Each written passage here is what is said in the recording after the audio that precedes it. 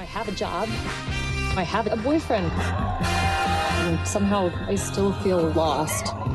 Maybe you feel lost because you're holding yourself back. I would like to extend Glow's contract until the end of the year.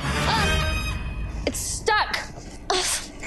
What the is happening now? God, I love opening nights. Ha-ha! Let's go ahead and open this night. Wait, did that work? I don't know. Yeah, that's fine. Sorry.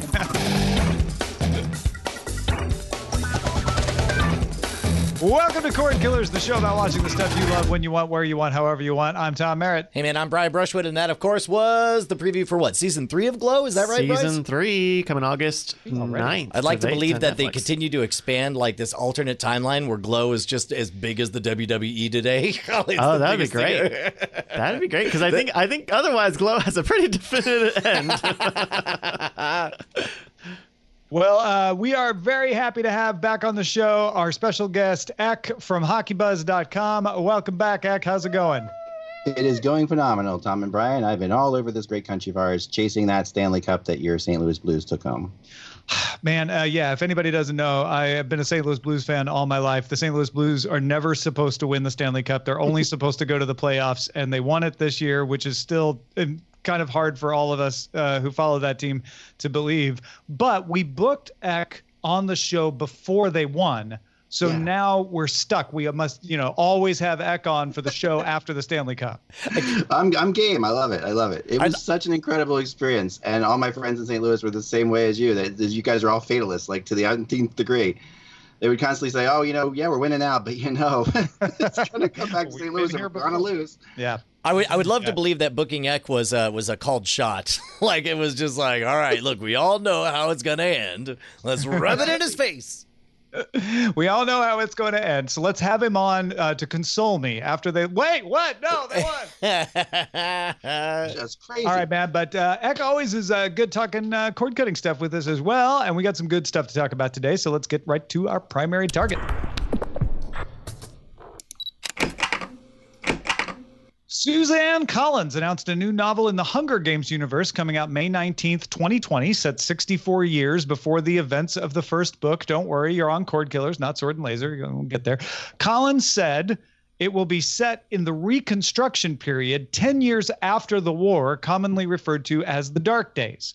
So this would be around the time of the 10th Hunger Games, because remember, Panem had the war against District 13, et cetera, et cetera.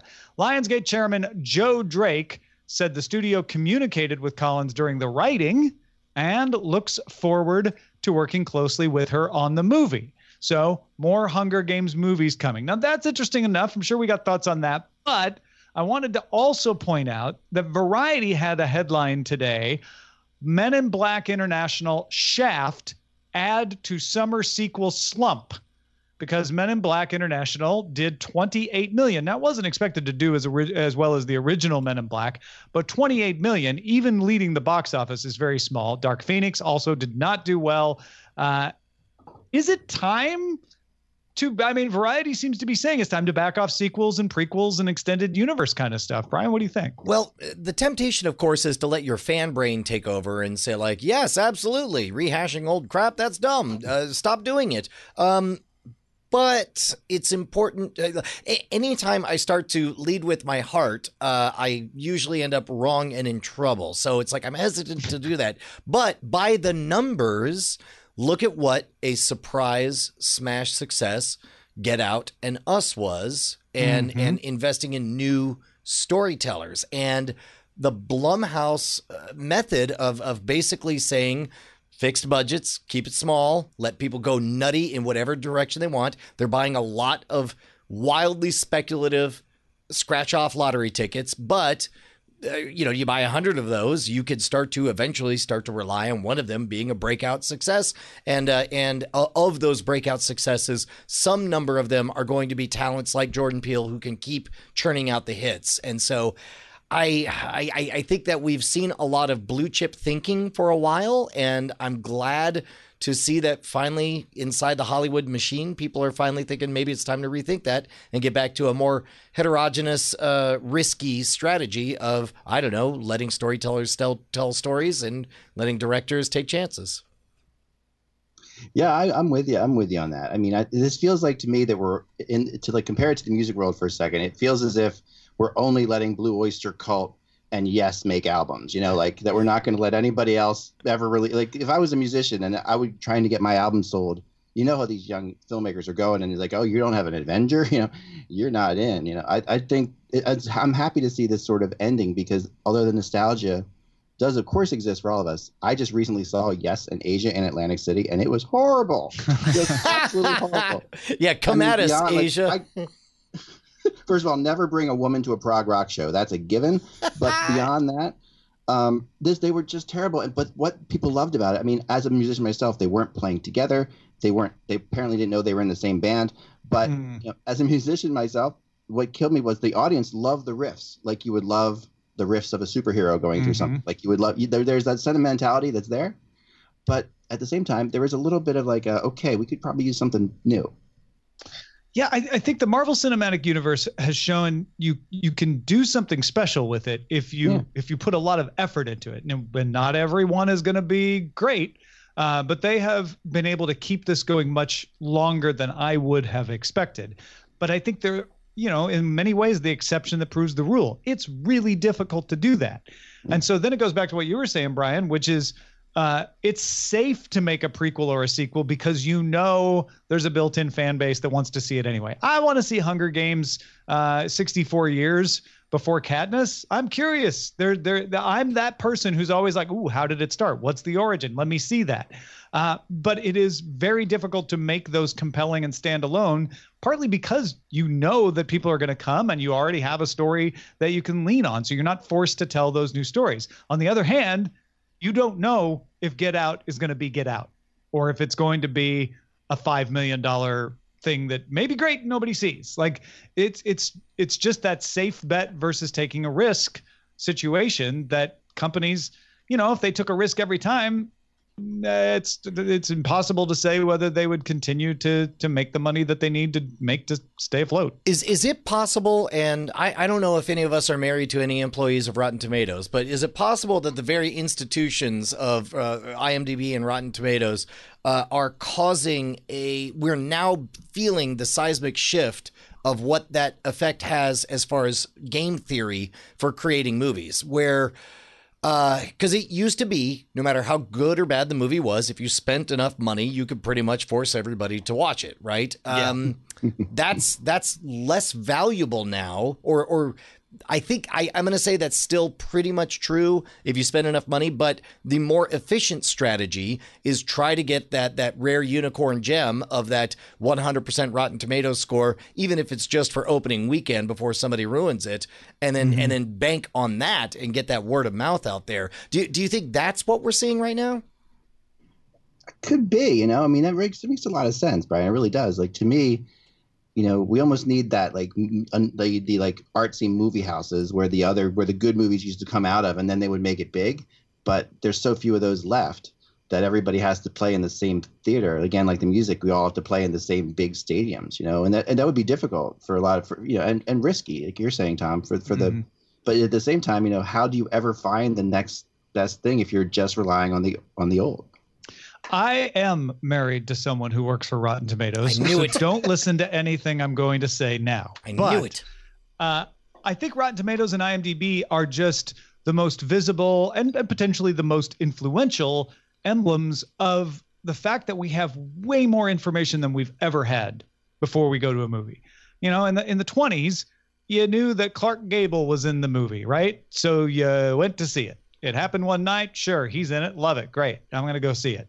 That was about it. Then the movie critics came along, obviously, around that same time, and people started to find movie critics that maybe they trusted, maybe they didn't, and that had some influence.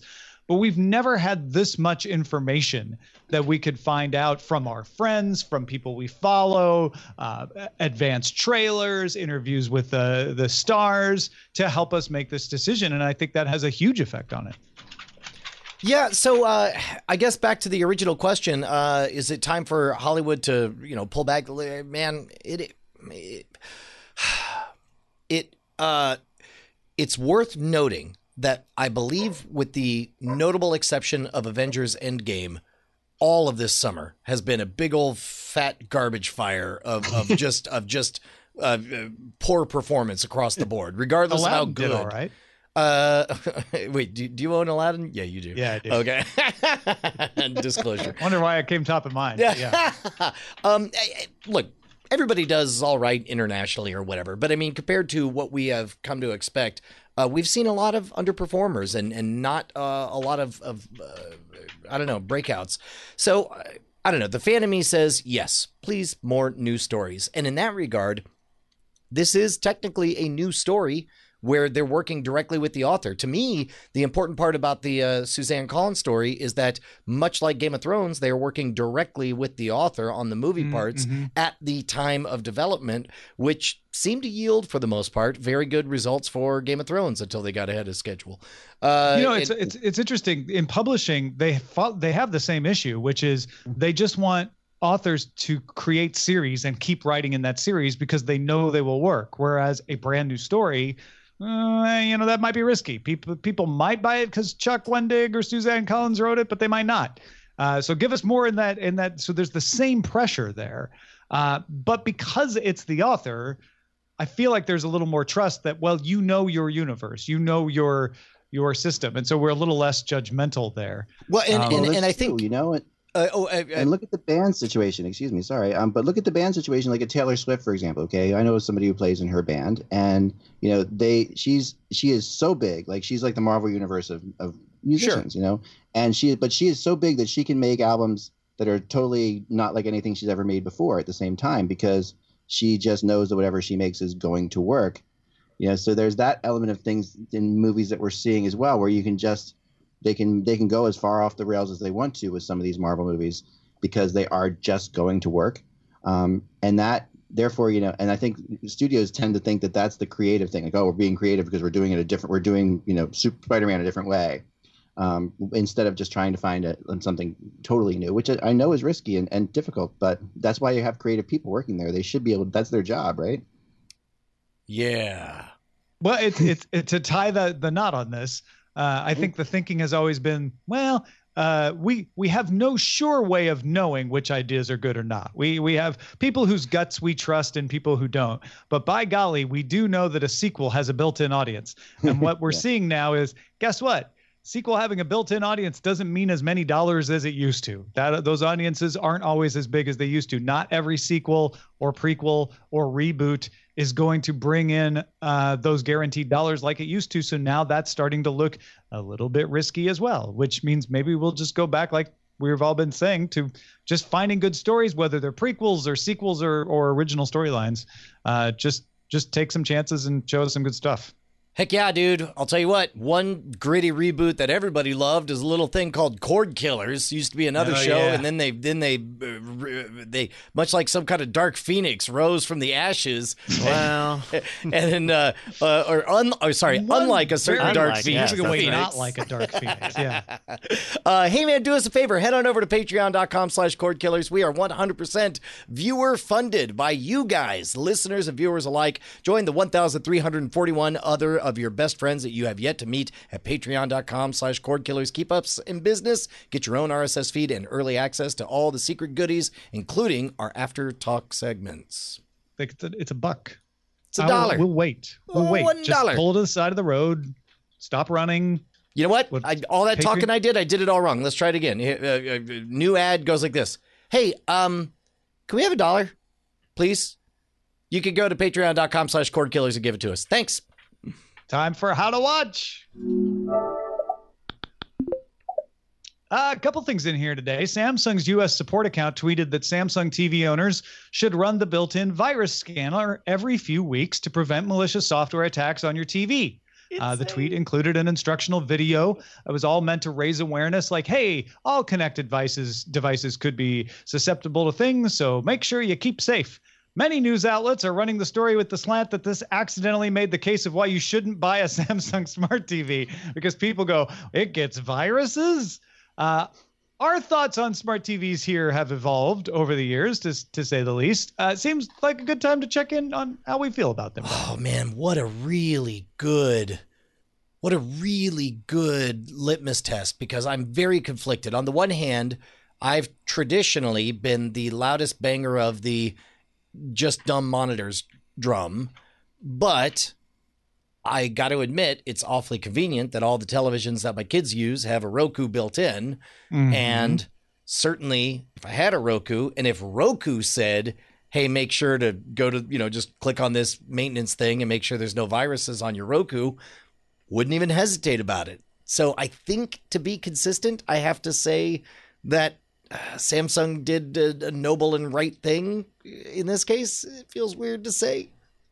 I'm actually, I think the worst thing they did was delete that tweet. That tweet was important. And the fact that The Verge and others were kind of snarkily pointing out that maybe it had not the greatest reception amongst people shouldn't have stopped them from admitting that every connected device could be susceptible to this. If anything, Samsung should make it so you don't have to run it yourself. They should just make a setting that says auto scan and fix things every so often. Yeah, I guess I'm surprised that they wouldn't have done that. That's the weird part to me. But I guess, you do have some kind of point of entry, whether it's like a memory stick or something to look at photos or whatever. Like you have an injection vector. So then and if they're connected TVs, they're on the web. Right. But like my in-laws I spend a lot of time with, those are the kind of people that would read this article and be like, we'll never buy a smart TV again. Like there are definitely people out there that'll react. They're right to be a little bit worried about the way this is perceived, I think. And the last two TVs I bought had Fire Sticks inside them, with Fire Sticks built inside, which I thought were amazing, and I tried to convince them on it, and they're already a little bit nervous. They have heard the thing, well, Samsung, can't they watch me? And I'm like, you don't have a camera on your television, that's not going to happen. You're okay. But, there's a big swatch of the country out there that this does concern them. Yeah, it and do they read Twitter though? No. No, they don't, but this will find its way. Like this. I suppose so. I mean, the thing is to just have security software running, and give folks like us a chance to turn it off if for some reason we want to, but just have it running for most people. Yeah, that seems totally reasonable. Just bake it into the price. But then again, I don't know how competitive the television market is on price. I guess pretty competitive. Well, folks, Comcast, right? Am I right? Oh my gosh, Comcast. Well, what are they doing now? Comcast is adding eye tracking to its X1 cable box platform as an accessibility feature.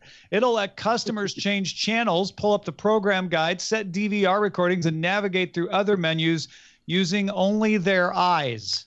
Comcast will support multiple eye tracking hardware and software products, including Tobii devices and even sip and puff switches, which a lot of wheelchair users use, as well as other assistive technologies. So you won't have to buy extra equipment to take advantage of it.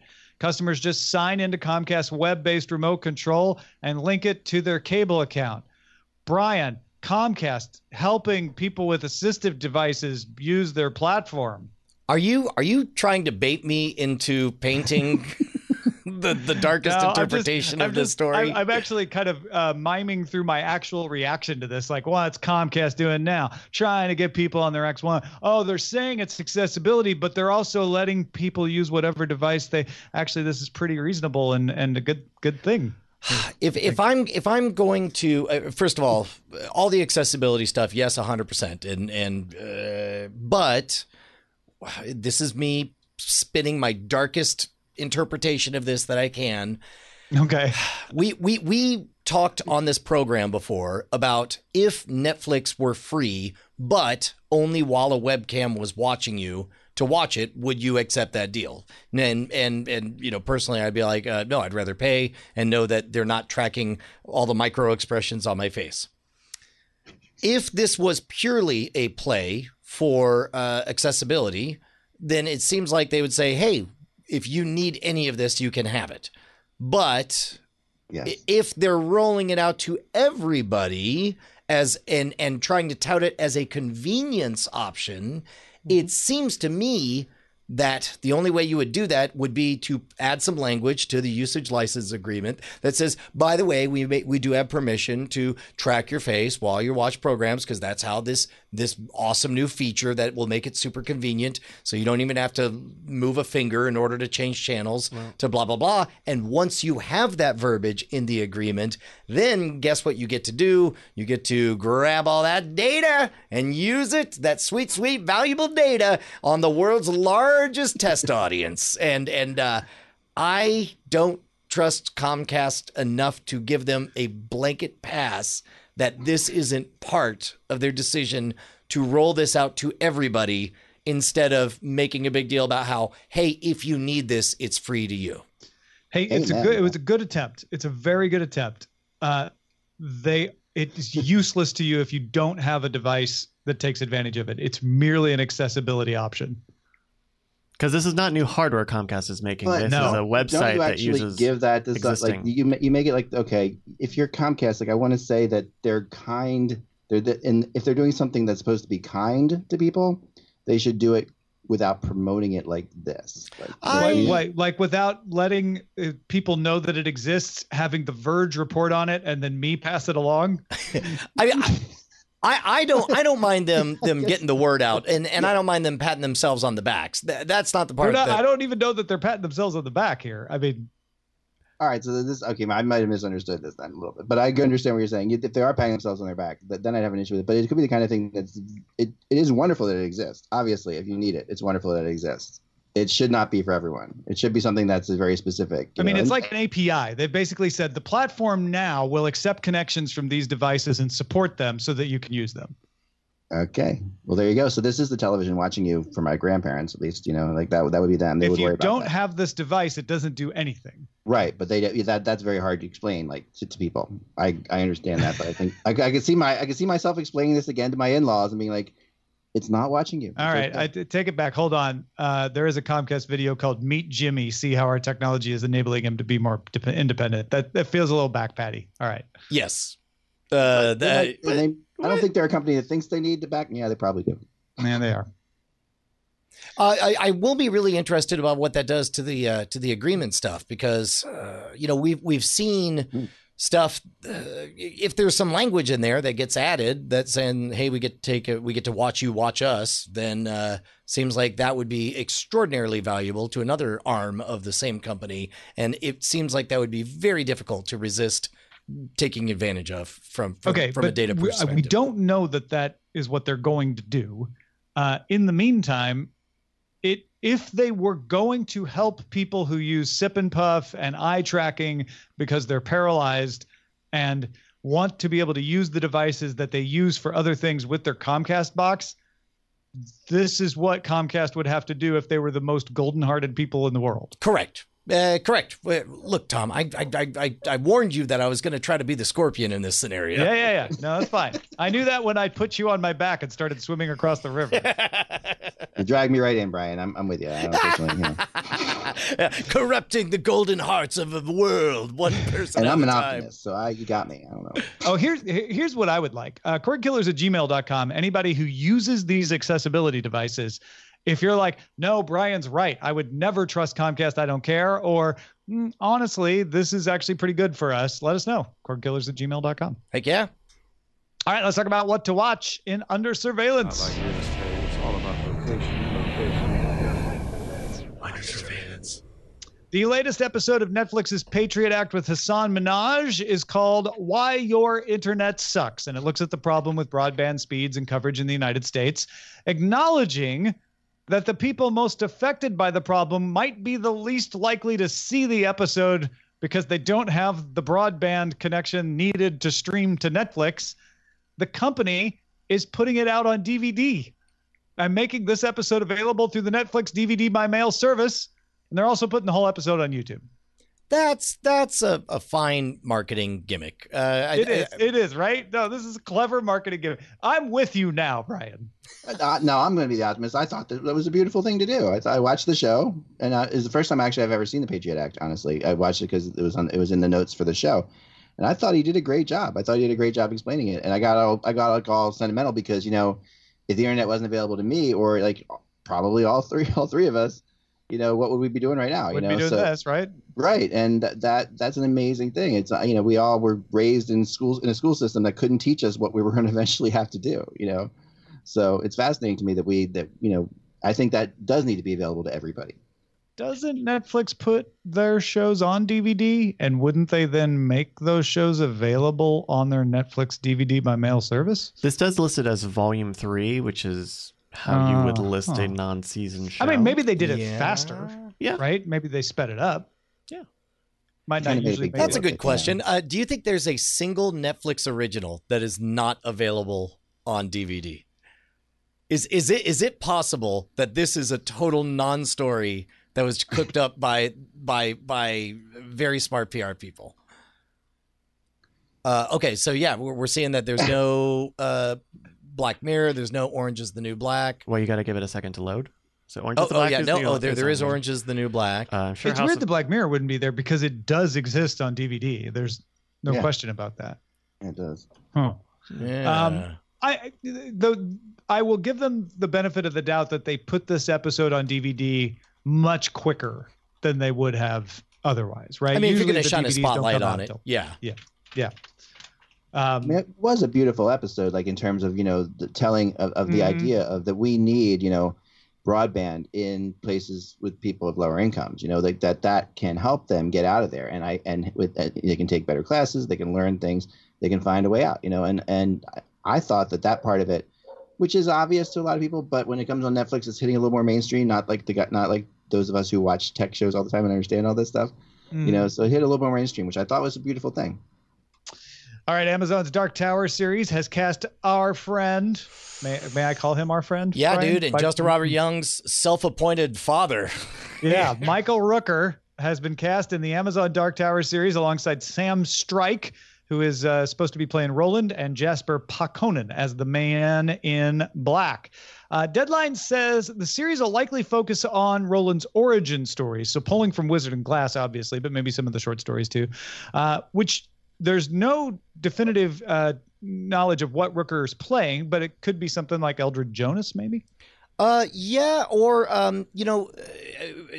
as I understand it, I'm going to speak Dark Tower-ese. Given that they're beginning at the beginning, his encounter with Eldred Jonas happens after a certain important trial is finished. And later on down the road.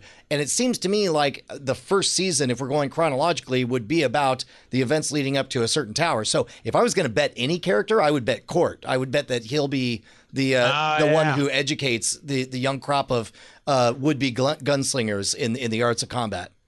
Oh, and that would be a very Yondu-ish kind of character in a way, right? Oh yeah, I mean, all he does is beat children. He sits, he clouts them across the ear and tells them, "Shut up, maggot." With a heart of gold. Yeah, No, I to be honest, I was really surprised to even hear the speculation about Jonas because that doesn't make a lot of sense to me. But it's a perfect fit for Court, and that's a fine first season story. If it's just about a crop of would-be gunslingers, one of them makes it first.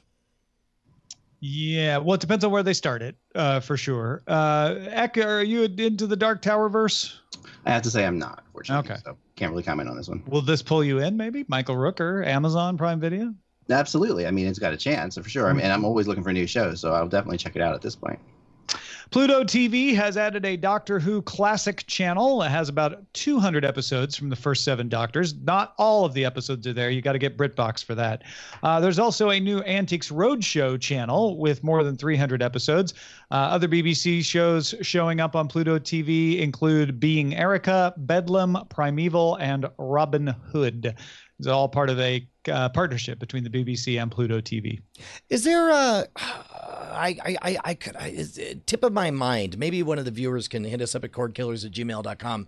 I thought there was, when I was thinking of the Doctor Who stuff, I was thinking about there was some website that basically just plays television from certain time zones. So you could just time travel back to 1977 and switch between channels, and I believe it used like a YouTube API so that it was as though you had time traveled back there and you're just watching everything live, complete with commercials.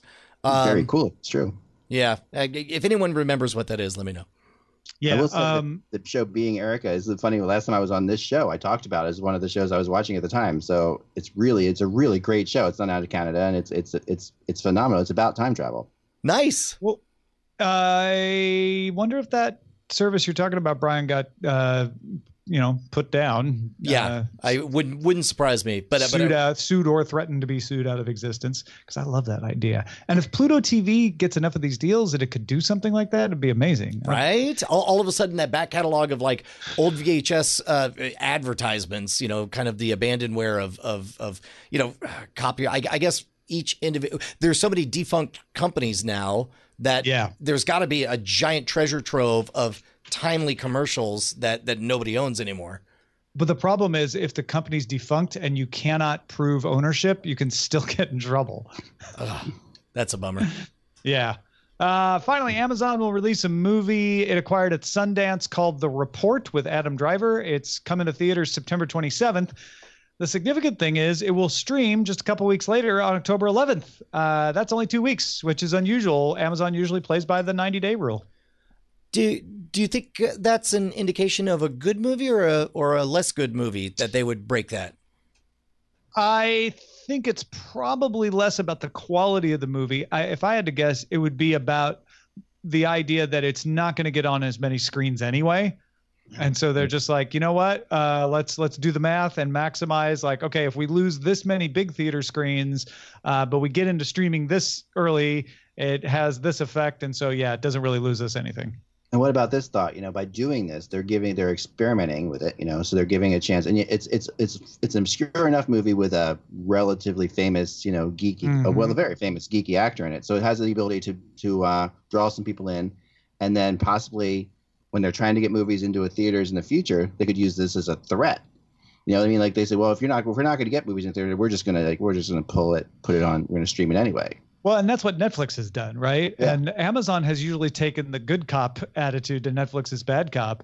But with the Academy deciding not to change things up, it looks like Amazon is like, well, we want to get some awards for The Report, so it will still be up for the Oscar, no problem. Let's try it. Yeah, it's interesting.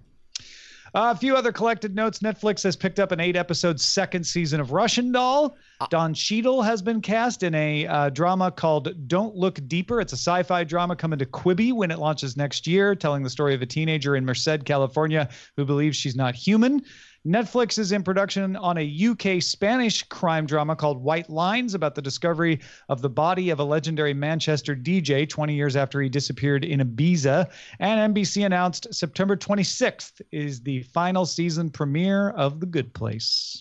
So I have really complicated feelings about a second season of Russian Doll. Bryce, what did your heart say when you saw that news?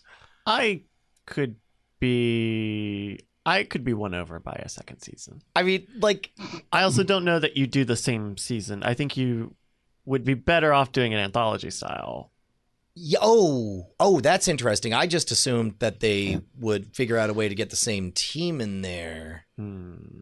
Well, it is going to be the same actors and producers. Yep. Yeah. I don't know. It would be interesting to see. I feel like the thing about Russian Doll is they didn't it feels like they didn't explore all of the space and the ideas around it. It sort of ends on sort of a metaphorical, symbolic ending. So I could be convinced to watch more fleshing out of that world. Yeah, I guess the thing that I was feeling was one of the things I really admired is how they tied everything up by the end of that season, and it was done, and didn't leave any opening for anything else. But in having done so, they did so well that I think they earned enough credit with me that if they're going to come back and bring it, then I mean, I'll definitely tune in, but I'm just afraid it's like, oh my God, this is the 5th time that I'm living the same day. Would she live another day? Different day? Happens all over again? A friend? It was happening to a friend and she tries to help him out. This happened to me once. I don't know. Maybe. Yeah. Well, let's talk about what we've had our eyes on, something we watched recently that we loved, starting with you, Ek. All right, so you guys mentioned Pluto TV, and my son has been dealing with something for the last year or so, and he's doing a lot better now, but I've been home with him a lot. And he's gotten completely into riff tracks, which of course is the Mystery Science Theater modern Mystery Science, and they're still doing shows. They're still doing 2 or so a week, and we became sponsors. We support them and stuff like that.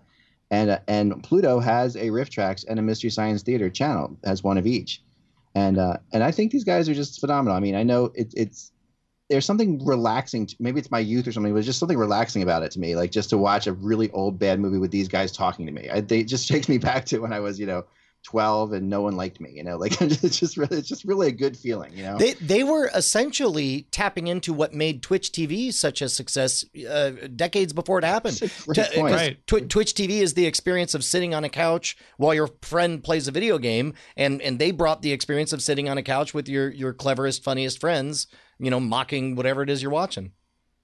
It's just so well done. And, I've always wanted to do one where you're watching hockey with like old hockey stars, the same kind of thing, like the same kind of legendary thing.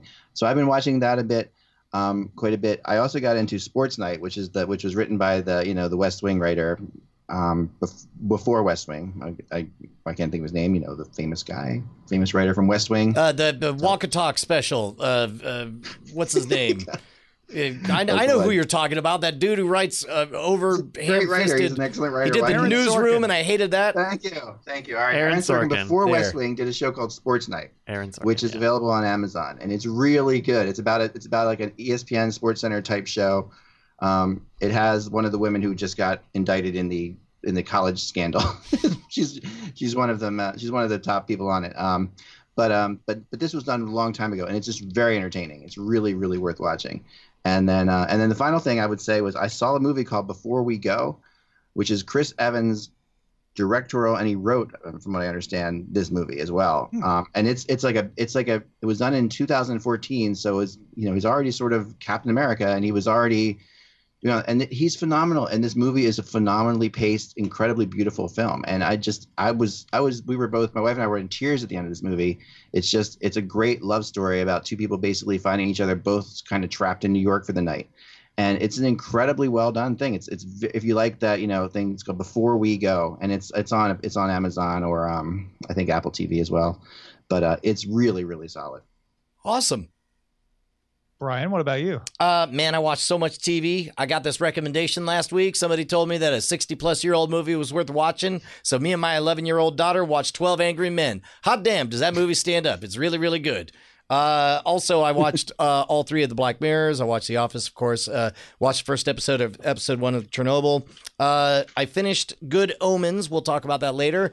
And damned if I didn't really give a try to like the first episode of season 2 of Cobra Kai. And it's really hard when you love a first season so much, and then the first episode of the second season just tries very hard to convince you that none of that counted and nobody's progressed, and let's reset all our characters and let's undo the progress we made last season. That's a real bummer. I hopefully will get around to watching more. I don't know if it gets better. Well, I want to mention the Stanley Cup Finals, and not because I just want another chance to marvel at the fact that my St. Louis Blues won it, but also the fact that I was able to watch the entire postseason of the NHL in a way not only would I have never dreamed possible because the Blues were in it, but I just would have never dreamed this possible as a hockey fan growing up. I watched on my phone at a bar. I watched on my phone in a movie theater before I saw Dark Phoenix, which if I had to do it over again, I would just go back outside and keep watching the hockey game on my phone. I watched at home on PlayStation View. I found that the PlayStation View feed would sometimes glitch, so I watched on the NBC Sports app as an alternative, logging in with my PlayStation View credentials, and found that stream to be very reliable. I watched on TVs at bars. I watched on my iPad outside in the backyard. I didn't have to modify my life in order to see the game. I could always bring the game with me.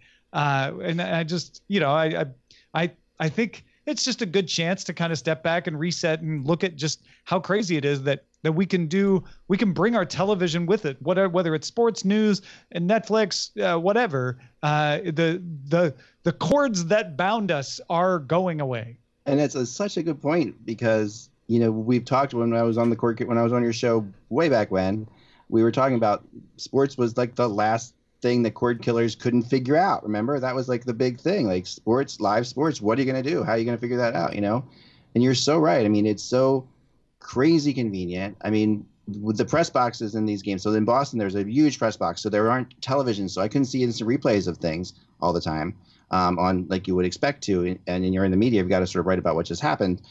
But, so I'd have my phone up, I'd pull it up, and I'd be watching, which would be, about 20 seconds behind the actual real, true to life live event occurring in front of me. But I could see it, there was no question. It's such an outstanding point. And I think the NHL has done a really good job. Their streaming qualities are really solid. And they also, the other thing that was nice too is after the game, before you were sort of stuck watching what you wanted to watch. And if you went to NHL.com, you could watch all different kinds of celebrations from different aspects of things. You could watch the on ice celebration, which I was involved with. And it's really great. Really, really, really great job by the NHL, I have to admit. Yeah, I got up Saturday morning, installed the KSDK Channel 5 app and the CBS Channel 4 KMOV app, and had two views on the parade. And then we had to go leave. And while my wife was busy doing something, I went to a cafe, sat on my phone, watched the parade through the Channel 2 Fox station in St. Louis on Twitter. Twitter was live streaming the parade. So, I didn't even miss any of that. You never saw the parades before. They were never available for you, ever. I mean, you had to be there unless you were in the town. Where Blues never had a parade before. But yeah, even if they had. I can assure you, to being in towns that have had parades, you could not view them. Yeah. And Drew Nielsen is admonishing me for watching in a theater. I was only watching while the lights were up in the theater before the movie started. Once the movie started, I turned off my phone. I was not. I'm worse than that. I was watching during Shazam. I took my kids to Shazam, and I was just couldn't take it. And I ended up watching during Shazam at one point. Yeah. Oh no. All right, Bryce, what should we be on the lookout for? Hey, we got a letter into the email box from Mike. Mike writes, I want to write about Technotis, Edit, and I. It's an indie animation produced by a very small team in Serbia working at home for over 5 years. It's available on Amazon, free on Prime. I bought it at $10 to support the creators. A very futuristic science fiction film dealing with AI and human minds connected to the internet from Mike Keeper. Yeah, this is interesting. I only got to watch about 20 or 30 minutes today. About this, but it's a really interesting thing. It's a mix of 2D and 3D animation. It's about a young woman, Edit, who is a psychology student who she's taking this university exam and she's failed it over and over, and ends up installing this military chip in her head to help her pass the exam. But then the chip gives her extraordinary powers, and so. It's also based on a comic book of the same name, Technotis, but apparently the plot is a little different. This movie, Technotis, Technotis, Edit and I, is streaming on Amazon Prime, Hoopla, Vudu, and Tubi in the United States. Check out justwatch.com for your local listing. Very cool. If you got something we should be on the lookout for, be sure to email us, cordkillers@gmail.com. Brian? Yo. Tell us something. Hey, man, it's summertime. You know what happens during the summertime? Everybody gets out of school, and what do? They want to watch YouTube videos. So this is an important time for both the Modern Rogue channel and the Scam Nation channel. And it's time to bring up something that I don't think I've talked about on this show before. I don't like to put people out, so I tend to do a lot of things myself. Like, for example, when an episode comes out, I was like, well, I want to get the word out. This seems relevant to, let's say, for example, a subreddit like Learn Useless Talents or Magic or whatever. So it's like I would just post it myself. And then and they kept knocking them down. They would start taking off like a rocket. And then the mods would remove it. And they're like self-promotion. And I'm like, look, I get that you want me to go put on a dress and pretend to be the other Bugs Bunny. But like, why do that? And finally, one of the mods explained it in a way that I got it. They flatly said, your content is great. It is always welcome here. But if we are seen giving you a full pass, then we have no answer for every asshat with an Instagram account posting their own stuff there. And once they put it that way, once I realized that I was actively causing trouble for the mods of all my favorite subreddits, I realized well, I guess I'm done. I'm not going to post my own stuff anymore, which means if you want to support the show and you don't want to spend money, if you want to support us and help do stuff, I think most of our content is pretty great. And an awful lot of it tends to go viral and rocket when it shows up on Reddit. So at your own discretion, please be the one, because I can't be the one to post it. Scam Nation so and they Modern know Rogue it's on good. YouTube. Your Yes. stuff is phenomenal, Brian. Honestly, it's phenomenal. It's like, and anyone, I mean, honestly, we all have to trumpet each other's causes, because, yeah, I mean, I can't tell you how many episodes of various things you've been in. I've watched with my son over the last year, so it's awesome stuff. Oh, that's very kind of you. But it will be up to our audience to share it with Reddit. Absolutely. All right, let's move on to the front lines. Front lines. None of you are at standing desks, right? You're all sitting down? Yes. Everybody's sitting down? Yes. Good? I think so. Okay, because I got some shocking news here. Okay, good, Oh, good. Hold on. Let me take a sip of water. Brace yourselves, folk. Yeah. The latest consumer satisfaction index is out, and cable didn't do very well. I'm going to spare you. Imagine I just did a wild Did a spit spit take. take, Yeah. Should have done Yeah. a spit take. I was a general. Cable as a whole stayed at 62. It didn't go up, didn't go down. As a comparison, the U.S. Postal Service got a 70. Fixed line telephone service got a 71. And social media companies got a 72. When you break down subscription TV, AT&T Uverse did the best at 69. Still not as good as the post office. It was down 1.4, actually, followed by Verizon, Fios, Dish, and DirecTV. Down near the end was Frontier. I'm surprised social media companies are so far down as well. Oh yeah, because they ruined democracy. Yeah, that's what this is going. I mean, on. that's That's gotta be why they started to get the knock. yeah. This is just Facebook, essentially. Meanwhile, Yeah, not so much Twitter. Yeah, well, maybe. There are probably more people thinking of Facebook in this terms of this thing. Amazon is changing the name of its ad-supported IMDb free dive streaming service to IMDb TV. The Much free easier to say. just rolls off the tongue. The free content section has tripled too, thanks to new deals with Warner Brothers, Sony Pictures Entertainment, MGM Studios. The service is also set to launch in Europe later this year. IMDb TV, it really does not roll off the tongue, is available in the Prime Video app and on the Fire TV, quote, your apps and channels, end quote, row. I actually didn't realize this was available in Prime Video. I thought you had to go to the IMDb site to get it, or I don't know, the IMDb app. So that's odd, but okay. Good for it. Better name, right? Is it? And Free Dive. Free dive, well, okay, like, But you could just say Free Dive. You wouldn't need to say IMDb TV. correct. And also, Good point. Also, free dive sounds silly because we haven't come to associate it with whatever it offers. Just like Amazon sounded like a silly name until it sounded like Amazon. Mm-hmm. Yeah. All right. We have an NHL trade to announce, Tom. I don't know if you care about Is it who?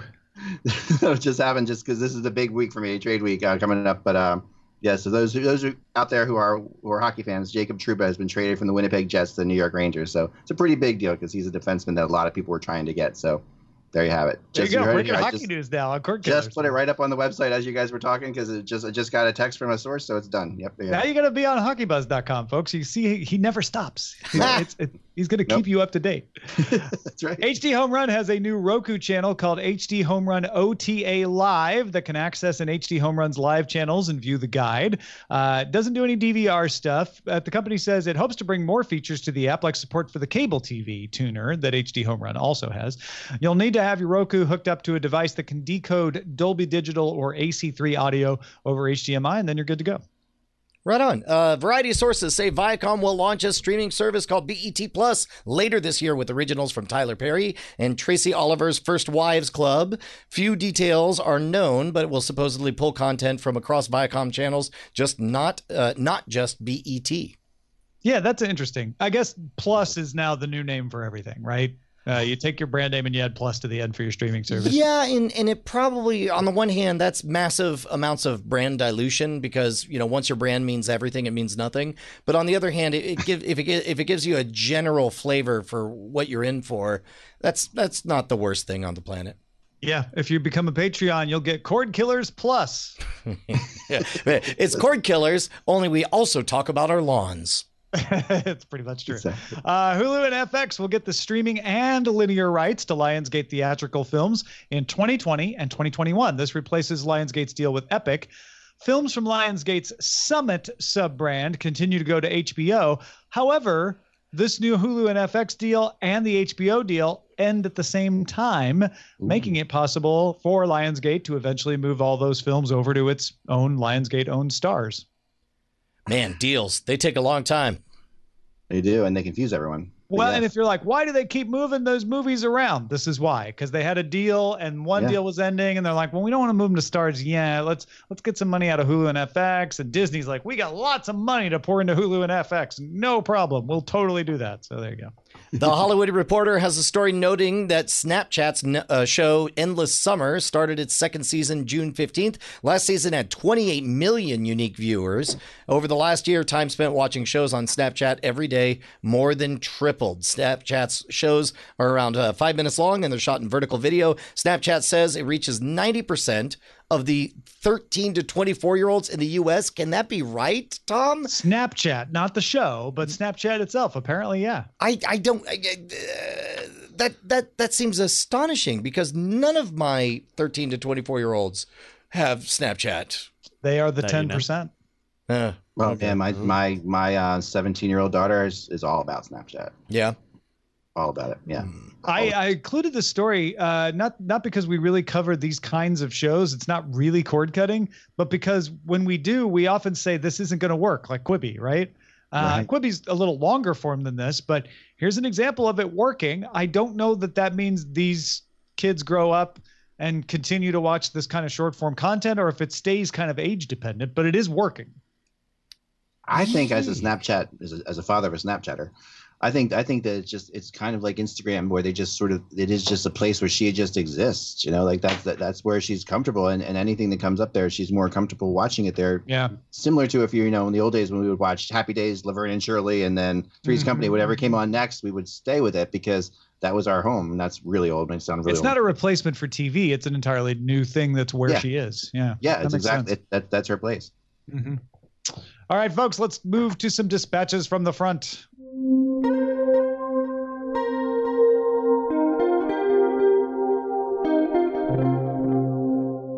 On episode 270, we speculated reasons The Good Place might end after 4 seasons. And one reason Brian put forward was the idea that the creator or producers might want an ending because they have other opportunities due to the show's success. Well, Jesse, a.k.a. Hometown Rival, wants to point out that Michael Schur, the creator and executive producer of The Good Place, is also the creator and executive producer of Brooklyn Nine-Nine and Parks and Rec. He was also co-executive producer of the American version of The Office and played Mose on that show. On its face, the concept of The Good Place likely sounded crazy to NBC network executives, and I venture it only got shot because of Schur's reputation for creating hits. Most of the other producers shared in Parks and Rec's success and collectively have many impressive credits, including Veep, Master of None, Lost, The Martian, 30 Rock, Seinfeld, Silicon Valley, and Broad City. That's not to say bigger opportunities aren't available. I just want to believe this was a team of creatives doing what's best to serve the story, and I have no doubt Schur and company will go on to make other amazing entertainment. 100% agreed across the board. And I also want to believe that we could take that letter at exactly its face value. But I would be remiss if we didn't inject the possibility that there was some other reason for everything. What strikes me is that Jesse's describing that maybe the decline of other shows led them to be able to do The Good Place, right? Yeah, they wouldn't have been able to get The Good Place if they hadn't had the credibility and also the freedom from doing The Office and the actors, right? The actors available from other failed shows too. Yeah. Is anybody else just blown away that Mose from the Office is this guy? That just blew my head. I'm sorry. That's amazing. We got a number of letters about, we had a question about running a Plex server and whether or not to, what the best solution with a network attached storage unit would be. Yes, we are. A bunch of people were like, you guys were talking like a Plex server is a piece of hardware. No, we are aware that it is software that you run on hardware. Alan writes in saying, hey, Brian and Tom, if you're storing your media on a NAS, some things to consider. Number one, if you run the Plex server directly on the NAS, the system on the NAS is often not powerful enough to run Plex smoothly, especially if you require format conversion. Also, the NAS probably doesn't have the latest version of Plex available. On the other hand, number two, if you run Plex on a separate computer, you then need to make sure that that computer is running as a server, possibly on 24/7. Also, things will be smoother if the computer running Plex is connected to the NAS or over a wired network, not wireless. All of this fantastic advice to everybody who wrote in. Thank you guys so very much. Yeah, John from Creamridge pointed out the NVIDIA Shield box as an option if you don't want to get a NAS and run your own server off of that. It's designed to work as a Plex server and set-top box. He says, while I do not have personal experience with this, I do believe it's a good lower-cost option. I totally should have thought of the Shield box. That's a great one. Thank you. And thank you, Ek, for joining us. We know you're busy. You're like taking trade tips in the middle of the show. So we super appreciate you taking the time to chat with us and not missing a beat, man. I've said it many times. You guys are inspirational to me, and I wouldn't be able to do this. I wouldn't have started doing this if it wasn't for you guys and other people out there, like the Casey McKinnons of the world and the people who I just grew up watching. I really am just thrilled that I can do this. And the next weekend is absolutely insane. The hockey draft is in Vancouver on Friday, so it doesn't stop for me and then July 1st we sign free agents, and July 1st last year is when the Blues traded for a lot of players that turned into their Stanley Cup. So that's a huge. So this next 2 weeks are probably my two busiest weeks of the year. So if you want to come by Hockey Buzz, we're constantly on, and we're working as hard as we possibly can. And we also have a Patreon too, at patreon.com/hockey. So you can check that out as well. We appreciate it. Right on. Thank you so much for joining us. I can say from experience that if you become friends with Ek, several years later, your favorite team will win the Stanley Cup. True fact. 100%. Guarantee. So Toronto people, get out there. Go Leafs. Our website is cordkillers.com. Our email address is cordkillers@gmail.com. We're live on twitch.tv/Night Attack, which is also carried on diamondclub.tv Mondays at 7 p.m. Eastern, 4 p.m. Pacific. We'll see you again next week. Hey guys, Brian and Tom here, and it's just the same old message at the end of the credits, just like always. That's right, Brian. Nothing new here except your name showing up. Oh my gosh, because I've got a name. You just supported us on Patreon. Yeah, all those $5 donors. Look at that. That's your name in pixels. We're gonna make you famous, kid. Put your name in pixels on the internet. Names in there, but some of you are new. Some of you aren't there. It's sad. What can they do, Brian? I mean, they could go to patreon.com/Cordkillers and pledge $5 an episode and be one of these amazing people, like this one. Amazing. Oh, look at that name right there. Diamond Club hopes you have enjoyed this program.